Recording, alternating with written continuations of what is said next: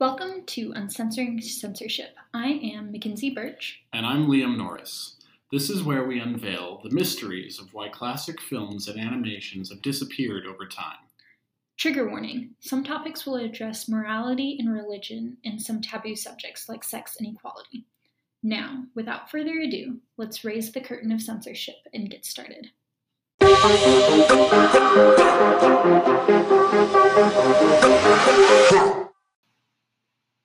So, on today's episode, we're going to kind of get into the meat of what censorship is.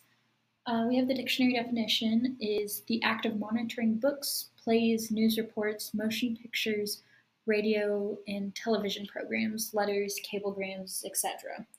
For the purposes of suppressing parts deemed objectionable on moral, political, military, or other grounds. And those who are promoting these practices this practice are fault finders.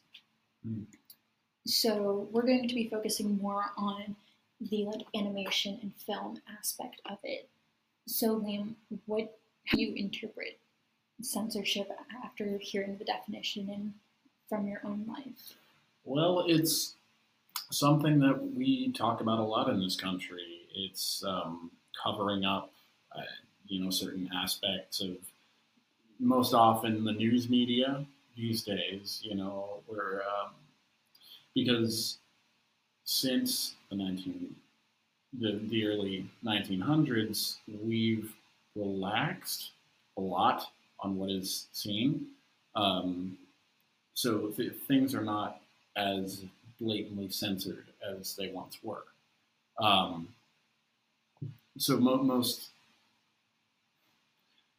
There's a debate, and that debate right now mostly centers on the news. It's moved away from media and entertainment. Okay, so going back into like the 1920s and 30s era, without any really knowledge of what was censored and everything, what do you think would have been the main focus for those who were promoting censorship? Well, the 1910s and all that, that's kind of when temperance came to a head. That's when we had a portion of time where the only place you could get your alcohol were speakeasies, if you were a gangster willing to break the law. And so, that would be a rather significant change to times earlier in American history where it was safer to drink whiskey than water. So, well, since we are going to mostly be focusing on like the 20s and 30s, here are just some important dates. We'll just go back and forth with these. Sure. So March 1873, kind of just moving into everything. Congress passed the Suppression of Trade and Installation of Obscene Literature and Articles of Immoral Use Acts. So this is kind of just the beginning of when everything is like starting to be monitored, I guess. And I guess it is also the big entry point of should we monitor and what should we monitor? Mm-hmm. So going from there, we have 1907, which had a April exhibition in Lublin called The Unwritten Law. And this was based on the Thaw/White case, which raised questions about morality. Now, can you give us a primer on the Thaw/White case? Okay. Well, we're going to come back to that in more detail in just a little bit. So also during 1907, we have the peak of immigration. Now, this is important to censorship because with immigration, you bring new cultures and ideas, and with that, there are some things that people find more morally acceptable than others. And so that can cause a huge rift, especially since being in like the temperance era and the cultures of just the intermixing cultures. Mm-hmm. Well, this was also at a time they didn't have the communication that we have today. Yeah, so without instant communication, things get suppressed a lot, and it's easier to suppress than unlike things that some people don't feel are the best. Mm-hmm. In other countries, it's real scary if you don't know what's going on. Yeah. In 1910, there were approximately 10,000 Nickelodeons in operation. Now, a Nickelodeon was essentially a small theater that people could go to for only a nickel. They would get their you'd have a feature film, you'd have news, you'd have things that we're talking about today. And later on, you'd also have like some science shorts and everything from like Fleischer to inexpensively go. Like some parents would just drop their kids off at Nickelodeons and go to work, and that was what they did all day. So Nickelodeons coming up will provide a huge fire to these pro-censorship supporters, and we'll get into that in more detail later. However, in 1914, the Women's Christian Temperance Union's Department of Purity and Literature and Art. First thing, I didn't know that the Temperance Union had so many departments that were very specific. I thought that was very interesting. But they, however, announced their support for the Smith-Hughes Motion Picture Censorship Bill. So while the 1920s and 30s were like a huge portion of the beginning of censorship and everything, we see it coming into flourishing all the way back in 1914 and even beyond, with going back to 1873. Just kind of blows your mind that is how far back it goes. Very much so. And then in 1915, the U.S. Supreme Court affirmed the constitutionality of state censorship. So the WCTU, they kind of, won that a little bit. Yeah. Started getting their goals. And the Smith and Hughes Motion Picture Censorship Committee, I guess, as well, since it was their bill. Mm-hmm. So, and then continuing on to 1916, you already had Ohio, Kansas, Pennsylvania, and Maryland all have state boards of censorship. So not only was it a national, nationally constitutional to start censoring things, but you had almost immediately states picking it up, saying that they want to monitor what people can see. Mm-hmm. Well, and it's interesting. I read that and I think, well, Kansas and Maryland might have some very different censorship rules, different things that they want seen or ignored. So, yeah, but in that same year, the GFWC, which is the General Federation of Women's Club. Okay, they announced their intentions to address motion problem. Is that? That would be like the motion picture problem. So, what we would all see in the Nickelodeons and everything. 1917 comes essentially the biggest controversial, starting out film for censorship. It's called Enlighten Thy Daughter. It was a play about premarital sex and abortion. First and foremost, this was kind of just, it was a purpose play, so it was informational and kind of why you should have premarital sex and abortion. Another thing to remember is that we are transitioning into the 20s, and so the younger generation, they're getting a bit more loose and free with their thoughts about what sex is and what it should be, versus the traditional aspect of you stay pure until you're married. Also, Enlighten Thy Daughter set into motion the need to establish state motion picture censorship board for the New York State. I kind of find that interesting because New York is known to be the most I guess, cultured might be a word that you could use for just how many different types of people and cultures that are there, and kind of how they all get along. Not saying they do all the time, but for a majority of the time they do. Well, it's where everyone was coming over. You have your different parts of the city dedicated to different immigrant groups, but there's definitely a lot of cultural melding going on. I guess it's just the true melting pot of America. Yeah, at least it was. But, it still is. Huh? It still is. Possibly. I don't know. I haven't been.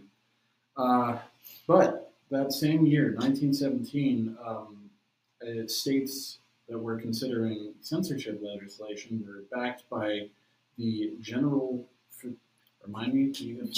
Federation of Women's Clubs. General Federation of Women's Clubs. So I assume that means both, them saying we've got your back, and also probably a little bit of money. Yeah. So basically supporting what the thought against what like Enlighten Thy Daughter meant and everything is here we are having a purpose play that's obviously aimed for the younger generation. And you have these mothers that are being like, not okay with this. I don't want my 18-year-old daughter to know about sex until she's married, kind of thing. Jumping forward, we are already into the 1920s. With 1922, the General Federation of Women's Clubs embraced motion picture producers and distributors of America. You might hear us also say later on MPPDA, with its new president, Will.H. And we will talk a lot more about Hayes later. He's a really big guy within the censorship world. Will Hayes. I feel like his name should be Bill. But a lot of syllables in that regardless. 1924, the Hayes Code was created, I assume by this Will H. Hayes. Yes. And the General Federation of Women's Clubs declared motion censorship moot. So what? That people didn't have to worry about? So I think what happened is like Hayes kind of took it a little too far. Again, we'll get into it more in depth later and everything. We might even read some of the rules that Hayes came up with in his long list of what is appropriate and not appropriate in films. But I think what the General Federation of Women's Clubs was going for is that he took it a bit too far, and so motion picture censorship was, you see what you see, and if you don't want to see it, you don't go see it. So, it's a much better approach, but then it looks like 11 years later, in 1935, studios began informing animators what was and was not appropriate. So this comes from like in Fleischer Studios and everything. In many others, just Fleischer's, I guess, was the most reprimanded for this. His animators were just creating things. They weren't thinking about race or anything, or when they were creating their cartoons, they just thought it was funny. And so some of the caricatures that came out for saying of the black race or ethnicity or any of that were very degrading. And I'm watching it now and everything. If you look at it, it's like, oh my god, this actually was aired and was publicly accepted. And to the animators, they were just like, it was funny. They didn't think about it or anything. They were just looking for the story. Well, and remind me, what cartoons, because the cat, is the cat one of those? Yes. Felix the Cat, hugely censored. There was also the Boogie Woogie Bugle Boys of Company B. That was in World War II era. And just some of those, it was pretty much all of the stereotypical black representation of was Big Mouth's. Betty Boop was also Fleischer's. Mm. So that it's interesting because she's like an icon to American society. However, she was censored very early on for her portrayal and everything. So just that's our timeline and everything. It doesn't go all the way through the 30s, but just kind of gives you an idea of how censorship became and what it kind of evolved from, coming from the temperance union and everything. From that, there's just like some significant concepts and tensions that are easily picked out from that. If you want to start. Yeah, so the big thing that even without knowing what the issues were, my first thought would be this takes the First Amendment into question, and that was one of the big questions of the time. Essentially, how far-reaching should the First Amendment be? And ever since the beginning of our country, there have been debates over how far-reaching the amendments to the Constitution should be. And first, it has had its fair share of attackers and defenders. But I can very easily see how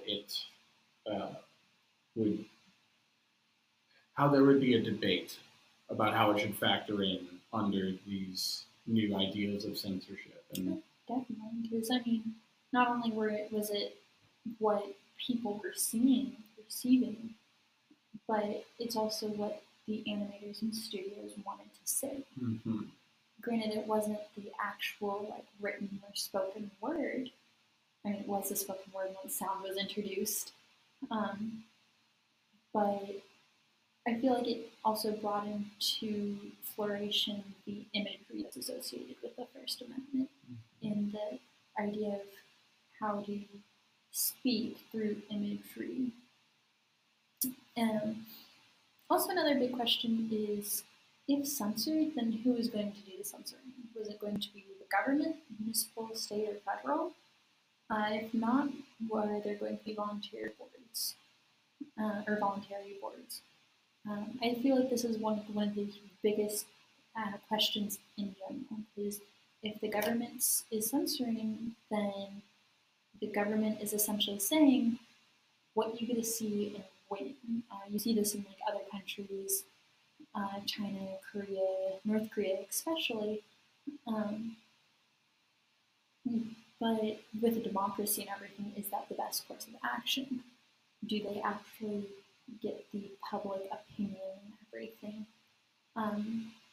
But with voluntary boards, do you have the people who are volunteering? And if you do, are they going to try to push their agenda above everything else? So I feel like that's one of the more important concepts and questions to actually keep in mind throughout everything we're talking about censorship. Well, in the debate of government against people, man, this is just a hot topic of things that have been debated throughout the history of the United States. Because you've always had your groups who are against giving the government more power than it needs.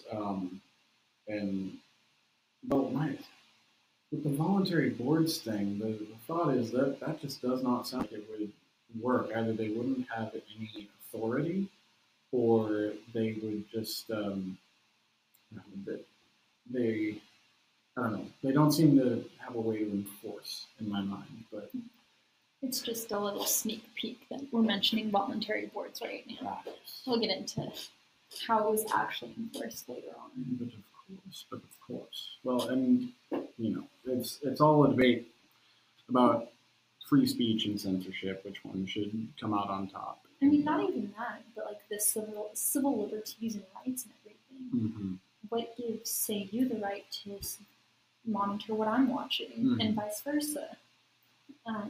Back then it would be you being a man and everything. It'd be a huge, it'd be definitely okay with you monitoring what I watch. And so that's another thing, is like, what gives one person the right over the other, and does that impede on somebody else's right? Mm-hmm.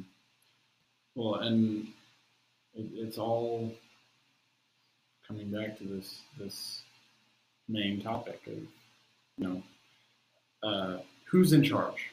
Mm-hmm. I suppose who's in charge of this censorship? Who should be in control? The people, the state,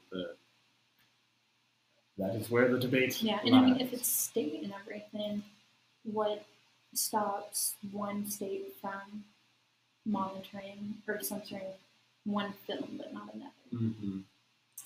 So essentially, the big, larger context and everything is there's going to be a battle over vice, morality, and obscenity. So along with who's going to censor, we also have those big three topics that we also have to remind, because while we may be into the more loosely era of the 20s and 30s, which is essentially kind of where, like, at least for me, where gangsters were, the thought of gangsters comes from the 20s and 30s, and they're kind of being like this new and exciting thing. Mm-hmm. And so, I mean, at least nowadays we have like a lot of gangster movies. We have The Godfather, classic movies such as that, where it's this gangster who's getting away with crime. Is that okay? Is it not? What's gonna happen? Those are definitely not censored. Yeah, but they could have been. Could have been. So, we mentioned earlier the Smith-Hughes motion picture censorship bill. It's a tongue twister. It is. Just kind of give you more in-depth idea of what that is. It proposed creation of 8 federal motion picture commissions. So, essentially a place where the federal government, or just the nation as a general, in general, could get like commissions in, I'm guessing, just going through and something to kind of like monitor what should be shown. Mm-hmm. So kind of like an independent company on what's okay or not. So that is essentially the timeline, the important concepts, bills and decrees. We did talk earlier about 1907. We do have a little more to go into there, just because Enlightened Diadotic was such a big impact.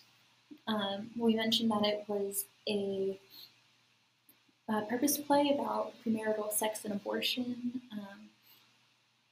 kind of to get more in depth with that and everything.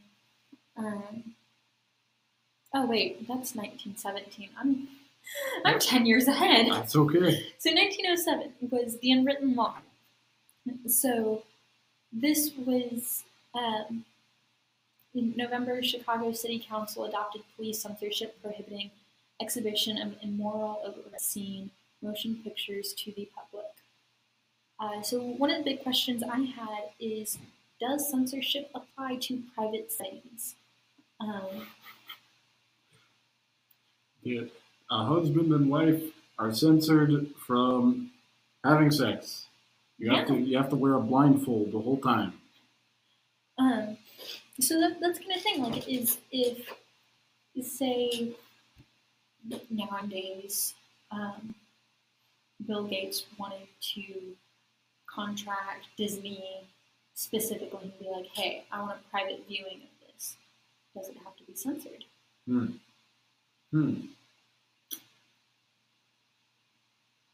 Well, I'm trying to use of a modern example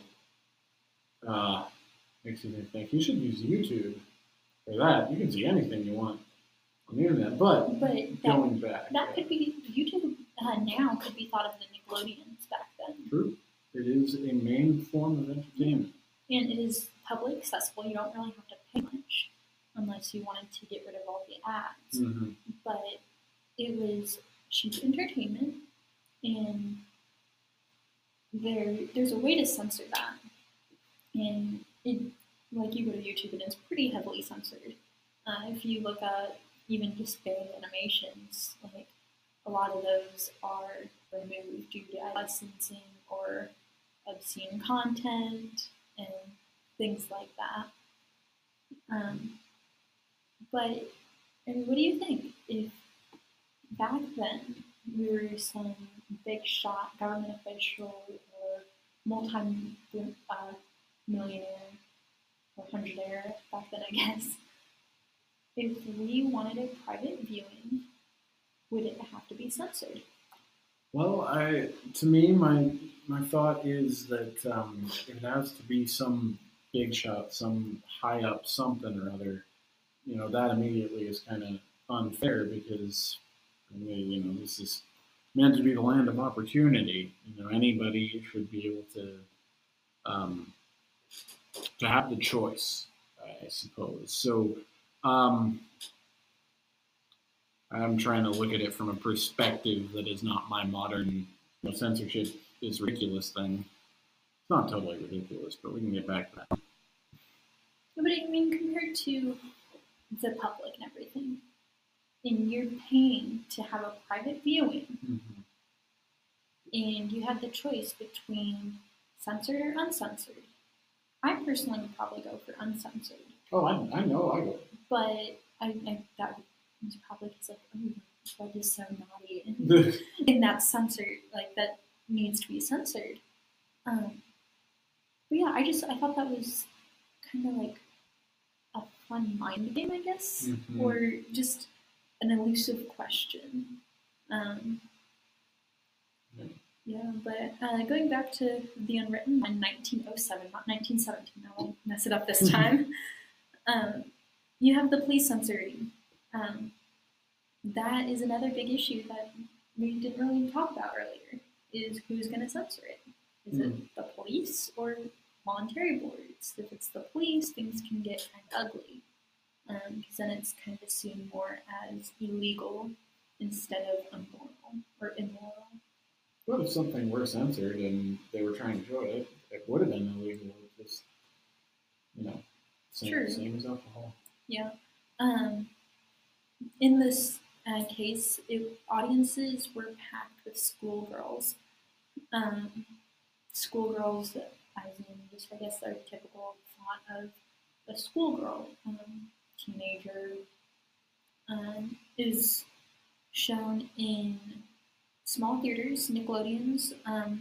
They were blamed a lot for kind of just the cheap, kind of dirty underside of the motion picture theaters and everything. Mm-hmm. There were so many of them. I mean, again, in 1910, there were 10,000 Nickelodeons in operation. They were everywhere, kind of like McDonald's now. I mean, I don't have that good of a view on McDonald's, but... No, but they are a successful business plan. Yeah, and Nickelodeons back then were too. And they were kind of blamed for this thought of the itty-gritty, bad, immoral aspect that was coming around, that people were trying to protect people from. Well, and why were the schoolgirls in there? It was due to the fact of what it was showing. So they were kind of meant to be a moral compass to the other people?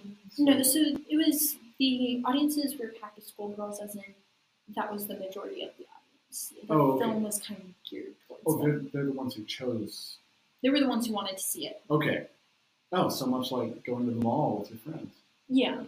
So, or how, say, Avengers Infinity War is geared to Marvel fans. Mm-hmm. Or chick flicks are geared towards chicks. Yeah. I go see them with my bros. So again, the Unwritten Law, they launched the bourgeoisie movement. What? What? No, nothing. You're No. laughing at me. Growing movement. Yeah. To monitor the bookies and everything like that. Also, as we mentioned earlier, 1907 was the peak of immigration. Mm-hmm. The moral panic arose about white slave traffic and women adrift in the city. One of these was, or a big act was the Man-White Slave Traffic Act in 1910. Does this mean actual slaves, or does this mean like? I think that one specifically is actual slaves. Okay. But we do have more about that, as you can see. So It's make sure I'm on that page. Yeah, it's the response to anti-immigrant sentiment and alleged international traffic in women. Okay. So selling women. Yeah. So this also brought about the crime for an unmarried couple to travel across state lines together. Scandalous. It was. They didn't know if they were going to, like, if she was being kidnapped or what. Like, who knew? Yeah. I find that kind of interesting because what if it's like a father and a daughter? They're an unmarried couple. Yeah, that's curious. So I think it's like if it's obviously about like approximate ages. Or even just a non-related, possibly romantic, non-family member. Yeah. I think it's more non-family member. Yeah, that would make sense.